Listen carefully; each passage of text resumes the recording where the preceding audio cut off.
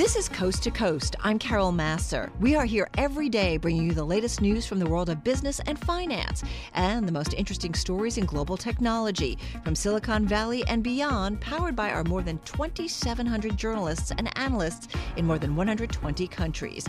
You can download Coast to Coast on iTunes, SoundCloud, or Bloomberg.com. You can also listen to our radio show weekdays at 2 p.m. Eastern only on Bloomberg Radio. We go on hurting each other. We go U.S. versus China in a trade war. Well, maybe not so fast. The Trump administration indicating it is willing to negotiate with China on escalating frictions between the two.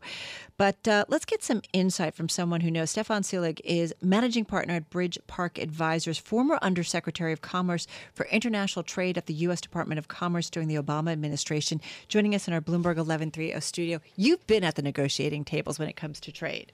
And in fact, Carol, with some of these very same actors, so I looked after most of the negotiations with China. And in fact, in my tenure in the Obama administration, I visited China more than any other country, making 5 separate trips there and hosting them the same amount of times here. So, Stefan, what does maybe the Trump administration and team have right? What do they have wrong in your view? Well, look, I think they got the diagnosis right, which is 17 years ago, China joined the World Trade Organization, and the expectation— And we helped them get there. Absolutely. And we helped them get there because we made a bet, and the bet turned out not to be a great one, having nothing to do with what this administration is doing at the moment, which was to say, as they were to get more engaged in the global economy, this would spur further economic reforms. And frankly, it has been much slower than anyone has expected, so that now 17 years later, they've made far less progress to becoming a market economy. So shame on us, shame on them, shame on both. Well, we made a bet. The world made a bet, Yeah. And it turned out not to work out exactly as planned. And now the question is, what do we do about it? Because, in fact, companies in competitive markets are not playing on a level playing field, and that's hurting U.S. businesses and hurting U.S. workers. So what do we do without creating some kind of Cold War, if you will, between China and the United States? Well, one of the things I think we should be doing is working more closely with our allies and not trying to do it all alone, because this is a global problem. And even take the metals tariffs, where for sure China is responsible for most of the overcapacity in the market. That affects the EU and countries around the world just as much as it affects us. And as a result of that, working more closely with our friends and our allies is something I would do for sure. 1. 2 is I would change the metrics. So this notion, as the president has suggested, that he wants an immediate $100 billion reduction to our tariff, our trade deficit, is in fact, I think, misguided and misplaced, because these policies are fundamentally not going to affect our trade deficit, which is controlled much more by economic factors like our savings rate in both of our countries. We should be talking about market access for U.S. companies and That's a great point, though, right? We don't save, we buy. That's right. And we've been very happy to say to China, please make everything that we want to buy. And fund our deficit.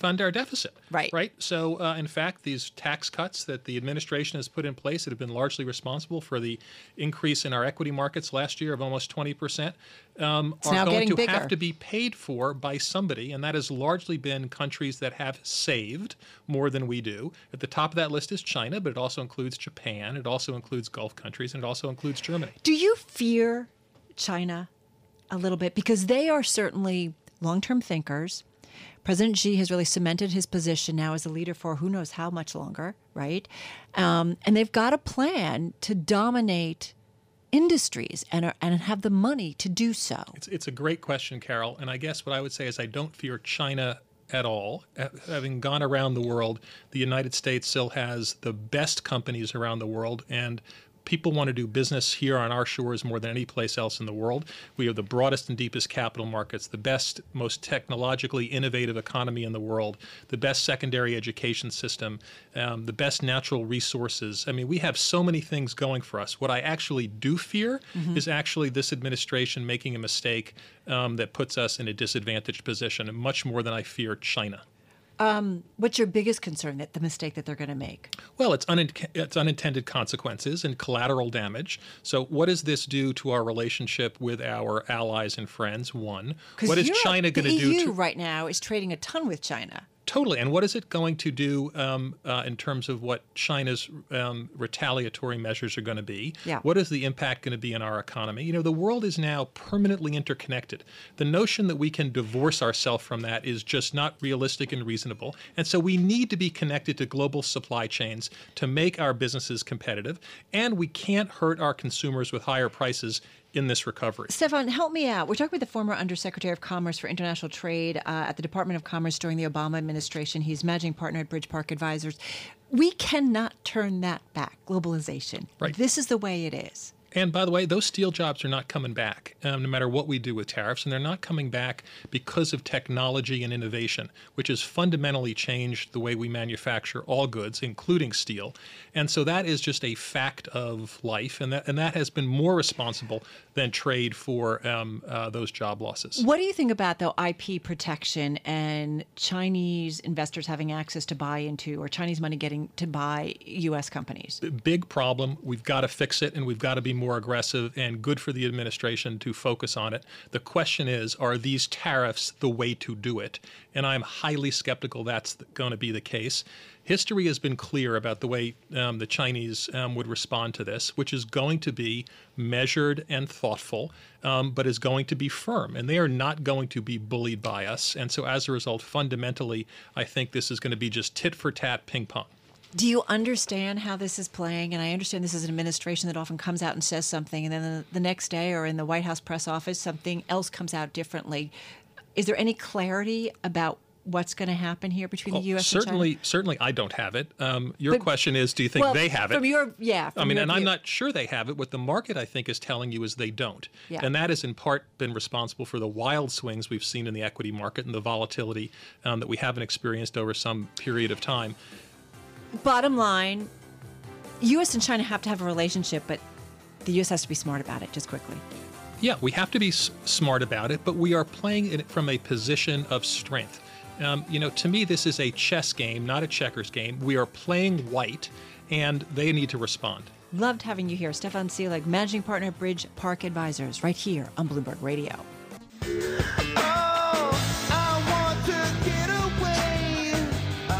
Yeah, well, some investors want to get away from their holdings in Boeing. Boeing shares a little bit lower, down about 2%, kind of in the firing line of China's escalating trade war with President Trump. It is the biggest U.S. exporter, of course, Boeing, and we'll talk a little bit more about the possible consequences of a possible trade war.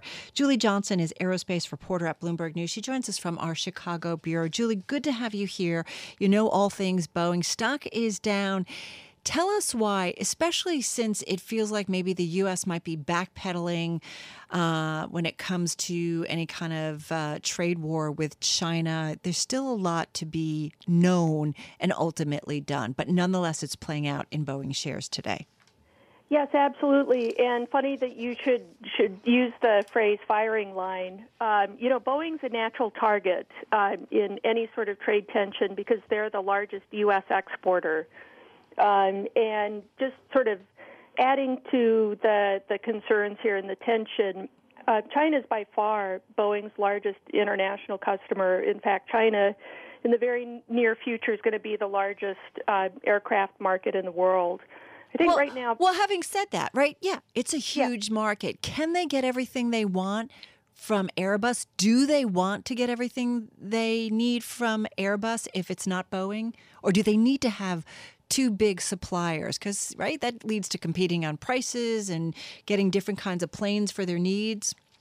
Yes, that's exactly right. In fact, China's been very careful over the past 20 years or so to order very evenly, keep their order book balanced between Boeing and Airbus, and so they need that leverage. They need Boeing.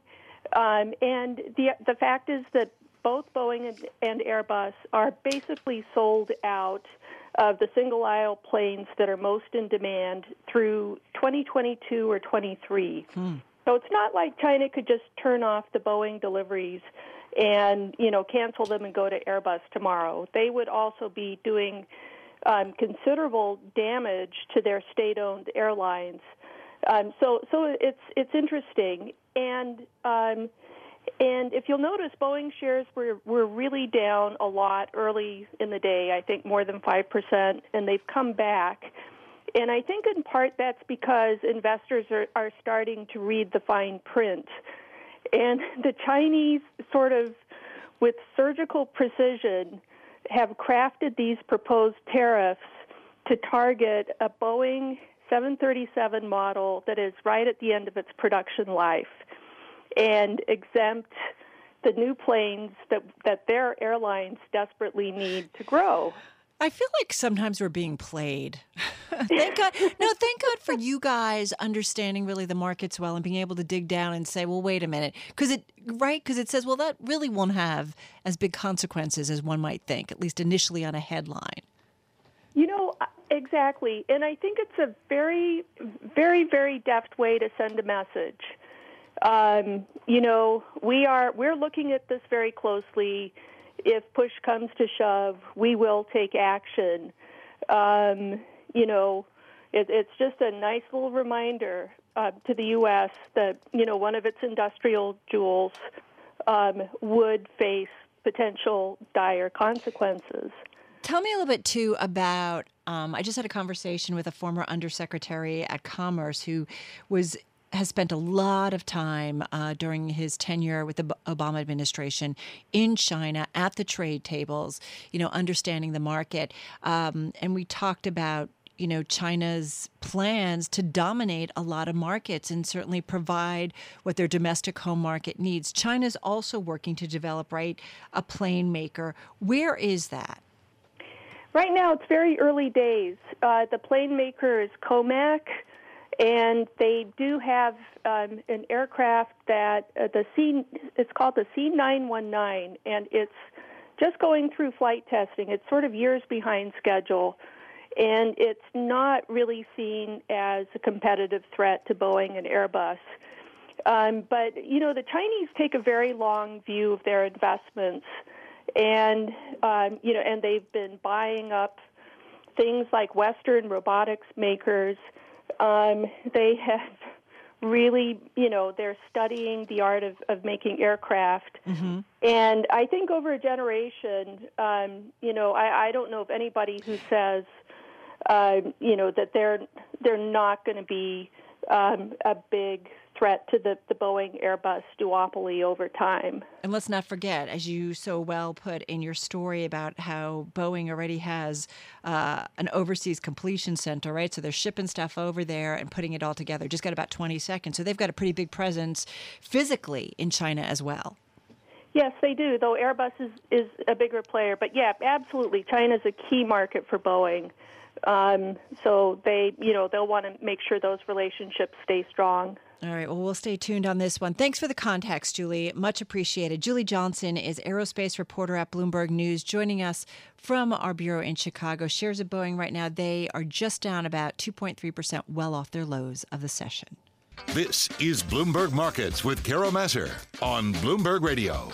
Just want to recap what's a big story at this hour, the headline crossing the Bloomberg just moments ago. Facebook now saying up to 87 million people affected by Cambridge Analytica. This was, of course, a leak that initially I think the estimate was about 50 million people, but this was the amount of data that Cambridge Analytica had access to in terms of specific Facebook users. I want to bring in our Emily Chang of Bloomberg Technology and Bloomberg TV with an update also on this story. So now we're getting a new number, Emily, more people at Facebook, more Facebook users affected by Cambridge Analytica access. Right. So the number has gone up from 50 million to now 87 million people that they say are mostly in the United States whose data may have been improperly shared with Cambridge Analytica, which, of course, as we know, was working with the Trump campaign. Obviously, this is more bad news. Facebook in the middle of, perhaps the biggest controversy it has ever been in as the news piles up here. We were already scheduled to get on a call with Mark Zuckerberg about an hour and 10 minutes from now, where we believe he's going to be talking more about privacy policies that they have updated this morning. And when it comes to these policies, they're saying, we're not changing anything about how your data is collected and shared, but we are telling you more about how your data is collected and shared. And the big problem is that, there seems to be a big difference between what users think they're agreeing to and what Facebook thinks users. Well, and I was trying to figure out, Emily, how to kind of read this latest headline that just crossed about more people, basically their information being shared. Is it a case that Facebook doesn't have such a grasp on kind of where the data that they collect is going? Like, how do we read this? So it certainly could be that Facebook didn't have this information and has been working aggressively to collect all of the information possible about what exactly went wrong when it comes to Cambridge Analytica specifically. Certainly, Facebook executives could have known earlier that the number was higher, but they wanted to confirm it, or they wanted to disseminate the news in a more organized way. It is very unclear what Facebook knew, and whether there's a gap in sort of when they found out and when they've told us.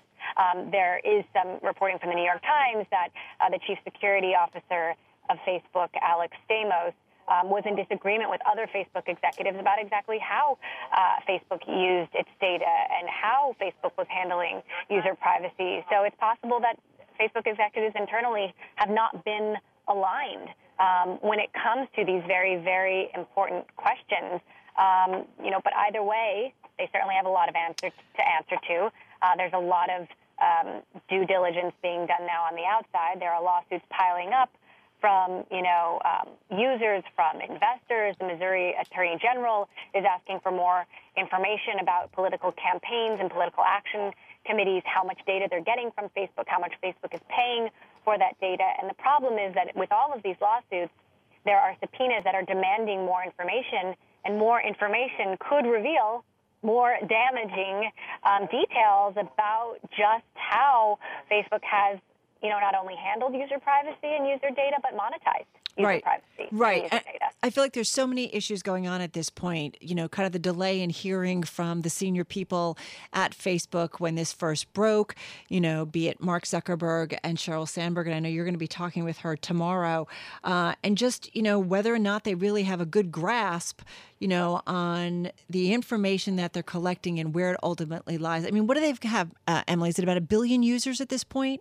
Over 1 billion users. Right. And one of the most interesting things about the privacy policies that were updated this morning is that they're saying, well, also we use your information from Instagram and we use your information from Messenger. So Instagram, for example, was not mentioned in their previous privacy policies. They haven't actually been updated for the last 3 years. Instagram is now mentioned about 30 times in the new privacy policies. So they say, actually, we do use your Instagram activity to recommend things to you on Facebook. And when it comes to Messenger, we scan the photos that you send on Messenger to make sure they abide by our quote-unquote community standards. Well, that sounds like Facebook is reading my messages. So it all sort of goes back to what users believe they're agreeing to and what Facebook is actually, asking users to agree to. And, the communication certainly hasn't been there. Right. And I think there's there's a big debate to be had about whether checking a box and, flashing a couple of privacy pages is really enough to educate these billions of people around the world who are using Facebook about how exactly their data is going to be used down the line. Lots of questions, but I think many can agree that greater transparency is certainly needed between social media platforms and the users. Emily Chang, I know you've got a busy day. Thank you so much for checking in with us. She is the host of Bloomberg Technology. You can catch her later on Bloomberg Television. She'll be following this story throughout the day and, of course, on Bloomberg TV. You are listening to Bloomberg Markets. I'm Carol Masser, and this is Bloomberg Radio. Catch a wave and you're sitting on top of the world. It is among our most read stories on the Bloomberg today, surfing the debt wave. John Gittleson is investing reporter at Bloomberg News, joins us from our bureau in Los Angeles, where a bunch of surfing does go on. John, do you surf? I do not, but I am planning on going skiing tomorrow. Okay, that's a little different. Hey, listen, I love this story. How did California kind of become home to some well-known bond kings? Well, it was a whole combination of factors, timing and personalities, and then the location fed into it too. But you had some personalities like Bill Gross and Michael Milken, who happened to be out here for jobs, or in the case of Michael Milken, he just liked living out here. And their personalities were so strong that they sort of led the growth of this industry. It's interesting, too. I love how you talk about Bill Gross in particular and how he kind of started out. And he said to his parents, right, I'm going to be a bond king, basically. That's right. Yeah. He originally in university or graduate school, he did a thesis on convertible bonds.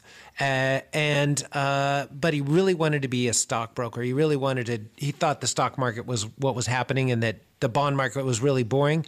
These guys at this insurance company, Pacific Mutual Life Insurance, gave him a job and they said, we want to try this active management of bonds. And Bill Gross took to it, like a frog to water or whatever terminology you want to use. Mm-hmm. And, it was like he really knew how to do this and figured it out very fast. And one of the interesting things, too, is before he went to grad school, he had studied card counting, and he had gone to the blackjack tables of Las Vegas, spent 4 months binging there using a theory developed by a guy named Edward Thorpe to sort of manage his gambling portfolio the way he later managed his bond portfolio. And he figured out, how much risk do I take at this time based on the cards I'm dealt and what's left in the deck.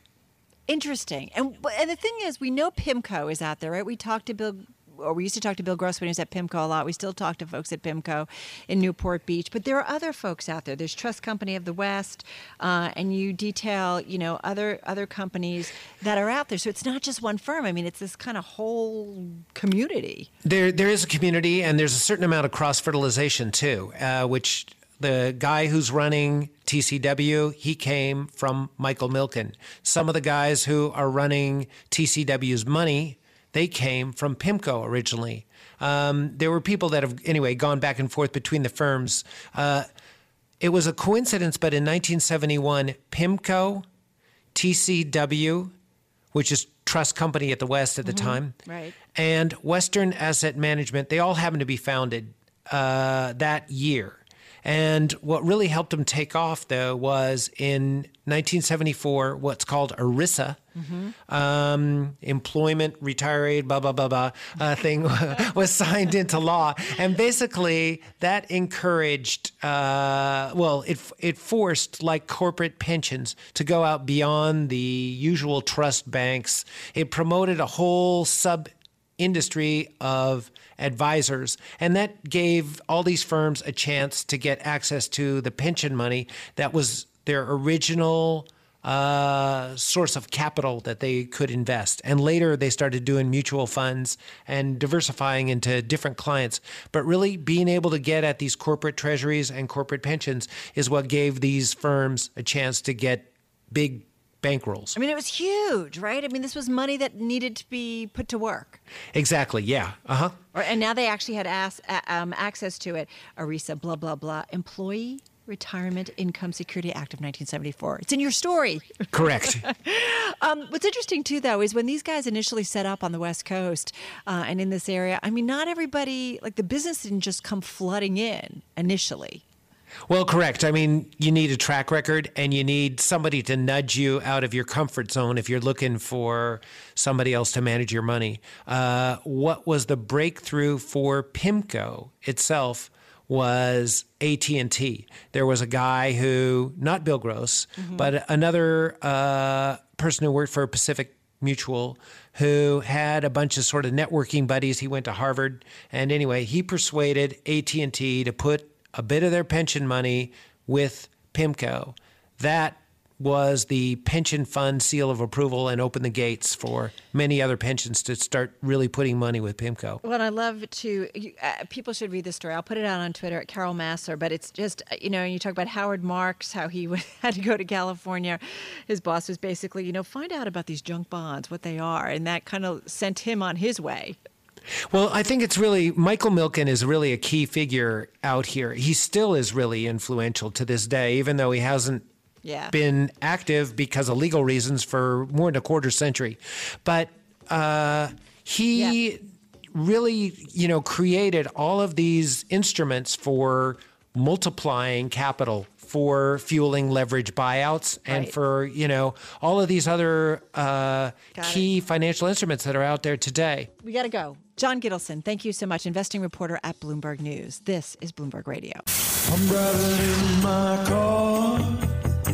I turn on the radio. How about you let me drive? Oh, no. Who's gonna drive you home? Honey, please, I'll do the driving. Drive on. Excuse me, I want to drive. Just drive, baby.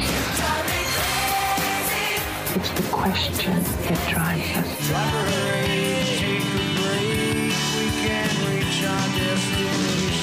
This is the Drive to the Close That funky music will drive us till the dawn. on Bloomberg Radio. It is time for the drive to the close. John Trainer is with us once again, Chief Investment Officer at People's United Advisors. $9.1 billion in assets under management. John joining us on the phone from Bridgeport, Connecticut. John, good to have you here. Volatility can create some opportunities, and it makes some stocks a lot cheaper than they were last year, maybe a month ago, maybe a couple of weeks ago. Have you been finding more opportunities in this volatile marketplace? Well, we are, and first of all, thank you for having me back. But we would agree, volatility creates opportunities. But what it's doing is it's creating opportunities for us on the investment management side. But we're spending a lot of time with clients, just making sure that they understand the implications of that volatility. I think a lot of people got used to the calm markets last year, and the volatility is a little bit upsetting. So opportunities exist, but I think the nervousness is increasing. So that's keeping our job very interesting. Are you having to explain volatility to older investors, or are you talking about mostly a younger investor who has grown up in an environment maybe who hasn't seen so much of that? I'll tell you, there really is no age demographic that is more or less nervous. It's more, the newer investors, they may have, they may be in their 50s or 60s, but they may have just inherited some money. So investing is fairly new for them, and that's where we spend a lot of time.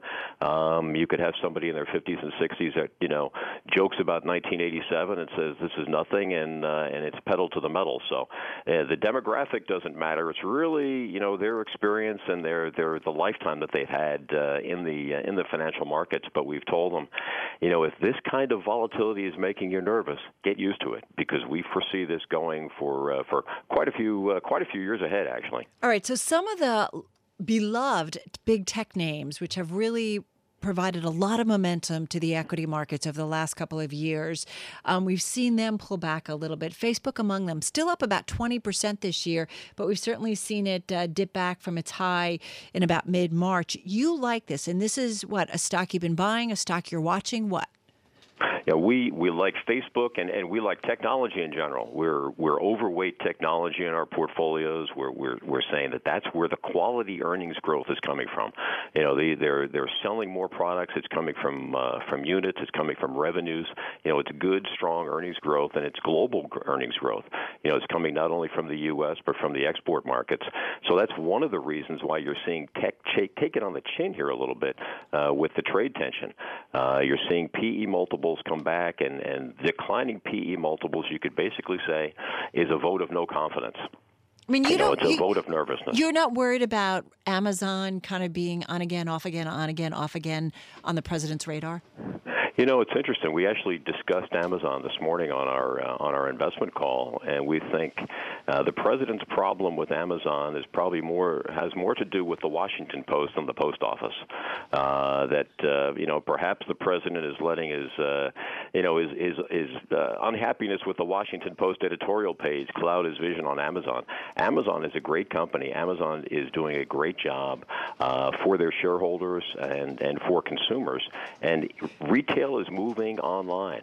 Amazon is at the forefront of that. You want to own Amazon here. And I'm guessing you like also, it's not just the retail part, which is obviously a big part, but their Amazon Web Services, which is where you see, kind of dramatic growth, those nicer margins. I'm bringing it up, John, because we had a story about Oracle CEO Safra Catz criticizing kind of the bidding process for a huge Pentagon cloud computing contract in a private dinner that she had with President Trump yesterday, and complaining that it seemed designed for Amazon.com to win. This is according to people familiar with the matter. If, let's say, Amazon doesn't get that contract, maybe it goes to Oracle, who knows what, that's an important part of their growth story. Does that start to worry you at all?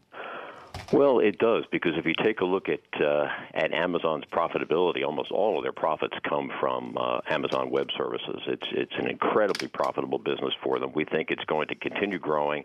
There could be. I did see that same story that you reported on. Right. So there could be some short-term hiccups there with Amazon, but Amazon Web Services is growing. It's growing very rapidly. It's a great service, and the cloud. Your listeners should really understand what's going on with cloud computing, because that's what gets us excited about a lot of technology companies. What is their cloud strategy? And Amazon, again, is leading that. And I'm just going to say, as one of 7 kids, I always preferred it when my parents were looking at somebody else in the family and not me. And I'm just saying, you don't want to necessarily be, even if the president maybe doesn't ultimately mean it, you don't necessarily want to be chatted about, because investors do react. Well, I'm the oldest of 5, so I know what you're talking about. Oh my gosh. Microsoft is another one. So this plays into your, I like big tech, but you also have got to like some of the changes that Microsoft has made over the last few years. It really has, and I'll tell you, Microsoft, could have been caught flat-footed here, but we're very impressed with the new management, and they have reacted very quickly. Think about the size of Microsoft and their ability to move that organization so rapidly. Moving their product, the distribution really of their product to the cloud. They've done a very good job there. So we like Microsoft. We own Microsoft, and again, that's the kind of company that in a volatile market, that's the kind of company that if you're looking for something to buy, that's what we would be buying today. Yeah, their intelligent cloud business now about $27.4 billion, personal computing about $39 billion, productivity and business about $30 billion. So that cloud business also showing the strongest growth over the past 3 years. John Trainor, thank you so much. Chief Investment Officer at People's United Advisors, $9.1 billion in assets under management, joining us on the phone from Bridgeport. Thanks for listening to Coast to Coast. You can subscribe to the podcast on iTunes, SoundCloud, or Bloomberg.com. You can also listen to the radio show weekdays at 2 p.m. Eastern, only on Bloomberg Radio.